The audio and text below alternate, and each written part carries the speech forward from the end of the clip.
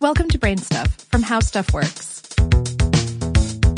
Hey there, Brain Stuff. Lauren Vogelbaum here. Depression treatment is better now than ever before thanks to a variety of prescription drug options and improved therapy techniques. But in some cases, these proven therapies fall short. However, magic mushrooms just might be the key to giving those with depression some much-needed relief, according to a recent study by researchers at Imperial College London.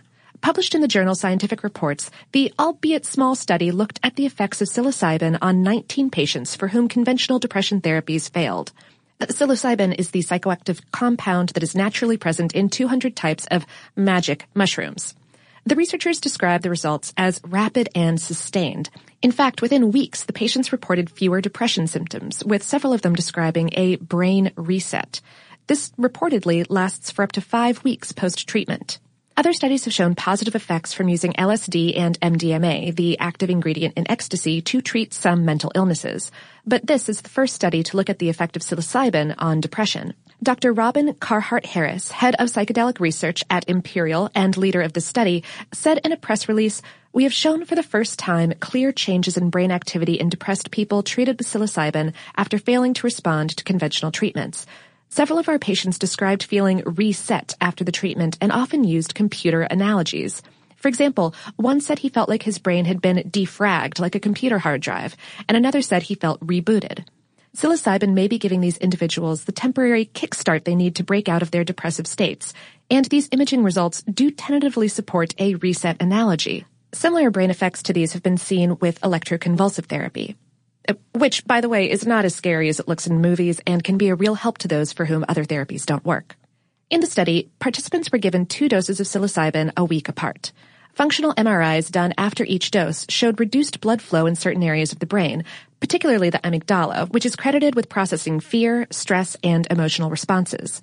Greater stability in a different brain network was also revealed. The tests appear to show that people undergo a temporary disintegration of brain networks during a trip, but reintegration follows soon after. Psilocybin has been used for medicinal purposes for centuries and became a popular recreational drug beginning in the 1960s. Researchers warned that people should not attempt to self-medicate, as the experimental treatment was conducted in tandem with other therapy. They also note the small size of the study group and the absence of a control group as cautions before making applications to the general population. However, the study authors write, accumulating evidence suggests that psilocybin with accompanying psychological support can be used safely to treat a range of psychiatric conditions, including end-of-life anxiety and depression, alcohol and tobacco addiction, obsessive-compulsive disorder, and, most recently from our group, treatment-resistant major depression. They plan to test psilocybin against a major antidepressant in another trial. Despite these positive results, psilocybin can also cause some pretty crazy side effects, like panic attacks, paranoia, strange reactions, and outbursts. Also, eating the wrong mushroom to get high may result in poisoning, so seriously, don't undertake this treatment on your own.